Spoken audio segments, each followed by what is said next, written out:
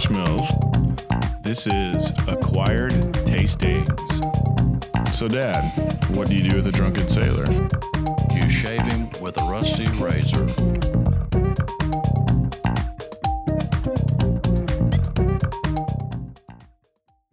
All right, so we want to welcome you to this kind of first episode where we're just going to kind of give you guys a background on what we're doing. So first of all, I'm Josh. I am a level 1 sommelier as well as a teacher, and we're pretty excited about getting going with this podcast, and I have my dad with me. Imagine that. Sometimes you don't get fun with your dad. All right. So, Josh, what's our episodes going to be like? So in this podcast, what we're going to do is we're going to be talking about different types of alcohols. We'll talk about wine, beer, and also spirits. But the kind of way the episodes are going to work is we'll have 2 drinks total, one that I will talk about, one that my dad will talk about. And as well in that we'll have pairings, kind of little snacks or other things like that that we'll enjoy as we go on, and we'll talk about how they pair. We'll go through a little bit of history of each kind of location or whatever we're drinking at time, and then we'll just kind of chat about it and kind of our experiences with it. So, Josh, what do you think we'll have on our first actual episode so our listeners will learn about? Will it be wine? Will it be beer? Alcohol? Just whiskey or cocktails? What do you think? Well, we're going to start first with wine. We're going to start with a kind of a rosé red from the south of France. We're going to be starting with the Whispering Angel rosé as well as the Igagall Côte de Rhône. Those sound really good. Yeah, so kind of as this episode, we're going to kind of talk about why we're getting into this. So, Dad, why don't you kind of talk about your journey getting into being kind of a connoisseur and even a maker of alcohol? That's true. When I was in high school, every once in a while I had a beer, but I had to sneak that. And sometimes, we'd pour a little rum or something in our Coke, actually in the can. And then in college, I'd kind of branched out a little more because, in college they have those keg parties. Of course, this beer was not what we're talking about on the podcast. Do you remember a brand? It was probably good old Budweiser. The big thing in Arkansas was Coors because it was forbidden. It didn't exist in Arkansas. People would go find it and bring it back from Oklahoma. And then, when I got married, my mother and father-in-law and my wife, they always had a happy hour. So that kind of turned a real corner for me. Learning to have, it's 5 o'clock, and as Jimmy Buffett says, it's 5 o'clock somewhere. So at 5 o'clock at their house, we would have a little cocktail and snacks to go with it. And, a lot of times it was just crackers or nuts. But, that's when I really got started. And as Josh said just a minute ago, as you said, I branched out years later and learned how to make beer. Now that was interesting because if you've ever had to mop your ceiling, you are making beer at home. So that's one of the things I did. I remember that very, very vividly, making beer in the house. And then the one Christmas, I think it was, we got him the turkey fryer set just for the fact that he could make his beer outside. That's right. And but when we lived in Kansas, we had a basement, and I'd make the beer, and I'd put it down there, not necessarily lager or ale. It didn't matter. I just put it down in the basement. And one time it's like I hear the pop, pop, pop, pop, pop. Sort of started sounding like popcorn. Well, it was the beer, and I had bottled it too soon. The yeast and the CO2 were exploding the bottles. So that's how you get to be a home brewer. All those stories. So then we've progressed since then. we've done a lot of different things together, hadn't we, Josh? We have. We, for a little while, ran a tasting business where we would be hired by different clients to come into their homes or give us donations, tasting events where we would go through and have a wonderful night with people. We've done around the world and named beers. We've done a cocktail one. We've done whiskey, which is kind of one of my dad's passions, and is whiskey, especially Scotch whiskey. That's right. And I've been to Scotland. And if you ever go to Scotland, it's a really trip because there's several different areas in Scotland creating several different kinds of Scotch. The Highland Scotch, the Islay, which is really smoky. That's not really Josh's style. Nope. And some of them can be so smoky that it's like, okay, I had that one. I think I'll move back to something like Bomar, which is not that smoky.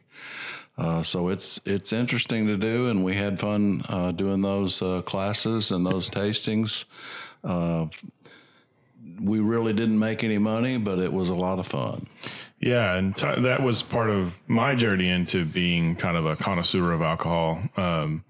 Growing up around, the 5 o'clock culture and understanding alcohol as something that can be enjoyed responsibly and not really overly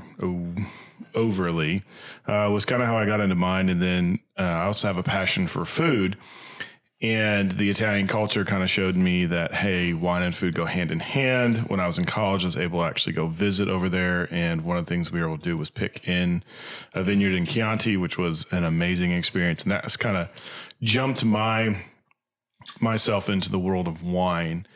And from there, while I was being a teacher, I worked at a little wine bar here in Arkansas, and just kind of grew that passion and decided one day, I've been in the business for 3 years. I should go ahead and try the test, and was successful with the intro. I've taken the certified a couple times, and also probably in the ill-advised financial advice that I would have gotten from my family is I left Arkansas and decided to be a flor sommelier in Montana at a place called the Yellowstone Club for a season, the winter season out there, and found out that I really, really enjoy the work, but I need my people around me. So I came back from that and have been working in the wine industry or in the wine world ever since. Well, that's great, isn't it? Yeah. And I'm super excited about getting to do this, being the teacher that I am. And I know you have kind of that natural teaching mentality as well, Dad, and just being able to get to share knowledge with people and whomever listens it. And it's going to be really exciting to see where we go. So I wasn't a teacher, but my education was an electrical engineer. And with that, and being a manager of the people that worked for me, you have to learn to teach your staff different ways to do their work. So that's my part of teaching, not really as direct as Josh's. So Josh, what are we thinking? What are we going to do in these different podcasts after this intro? So kind of like we talked about earlier, we're going to focus on one particular thing every week. We'll kind of rotate through wine, beer, and then liquor. And every once in a while, we'll throw in a cocktail episode. We'll talk about how to kind of make a home bar without having, 45,000 different bottles, being able to store wine, store beer. And when we get into those, we'll talk about some of the differences between ales and lagers is a big one. We'll talk about, for me, IPAs. Oh, gosh. I'm not looking forward to that one. Wait a minute. IPAs are good beer. They are a very distinct and popular style of beer. It's kind of like that smoky Scotch. That's not Josh's thing, but IPAs, I enjoy them, and they go in a whole gamut of bitterness. So we'll get into that when we talk about beer. There's aroma hops and there's bitterness hops, and with the IPA, you can run those numbers really high. And a lot of people, the real hop heads, they want just as many hops in that beer as possible. And I promise, cross my heart, that I will try everything. And I will give you my honest opinion. And that's, learning as much as we've learned about alcohol and people's tastes and doing different things like that, it comes down to, drink what you like, but always be open to trying, because alcohol is made to be enjoyed. It's not made to be deigned through. So one of the things, we're trying to help you, kind of just guide you into maybe new areas, try new things you've never tried before. And then also with the food, try different pairings. At one point, who knows, we may even do some fish with red wine, or, we may have some steak with a really light beer, or even a white wine. Yes. So, that was the old adage, if you're eating fish, it had to be white wine, as Josh whispered. And if it was red meat, you had to have red wine. Well, those days are gone. There's so many levels of white and so many levels of red. Same thing with beer. One time we were doing a tasting, and people get confused that, because all they drank was Bud or Bud Light. They didn't understand there was stout, which is black colored beer. Yum. And they get scared of it because is this motor oil? And it's so dark. It must be so high in alcohol. Well, that's not true. Well, unless we give them old engine oil. That's right. That one is so delicious, though. But that particular beer that Josh talked about, if you put that with a pairing of flourless chocolate cake, it is awesome. Right. So we're going to talk about it all. At the end of every episode, we will also be doing blind tasting. So like I mentioned before, I am a level 1 sommelier with the Court of Master Sommeliers. So I have a particular way that I taste wine. And so what we'll do is we'll go through what we call the grid, and I will attempt to figure out what the wine is. And then at the beginning of each next episode, we will reveal what the wine, beer, spirit from the blind was. And so it's just going to be a really good time, and, it's going to be kind of relaxed. Yes, there will be some teaching involved, but it's also just going to be kind of talking about what we're drinking, talking about what we're tasting, and seeing where the stories take us. And one thing to remember, a different sommelier told me there's only 5 things you need to know about wine. Number 1, is it white? Is it red? Now, there's rosés out there, but this is what she said. Is it white? Is it red? Do you like it? Do you not like it? And is it less than $20? Now, we'll branch out above that. We'll get into different things other than those 5. But and if you like it, that's the main thing.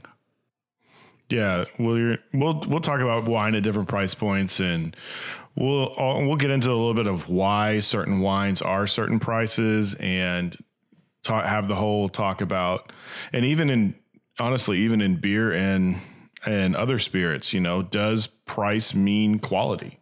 We'll get into those discussions.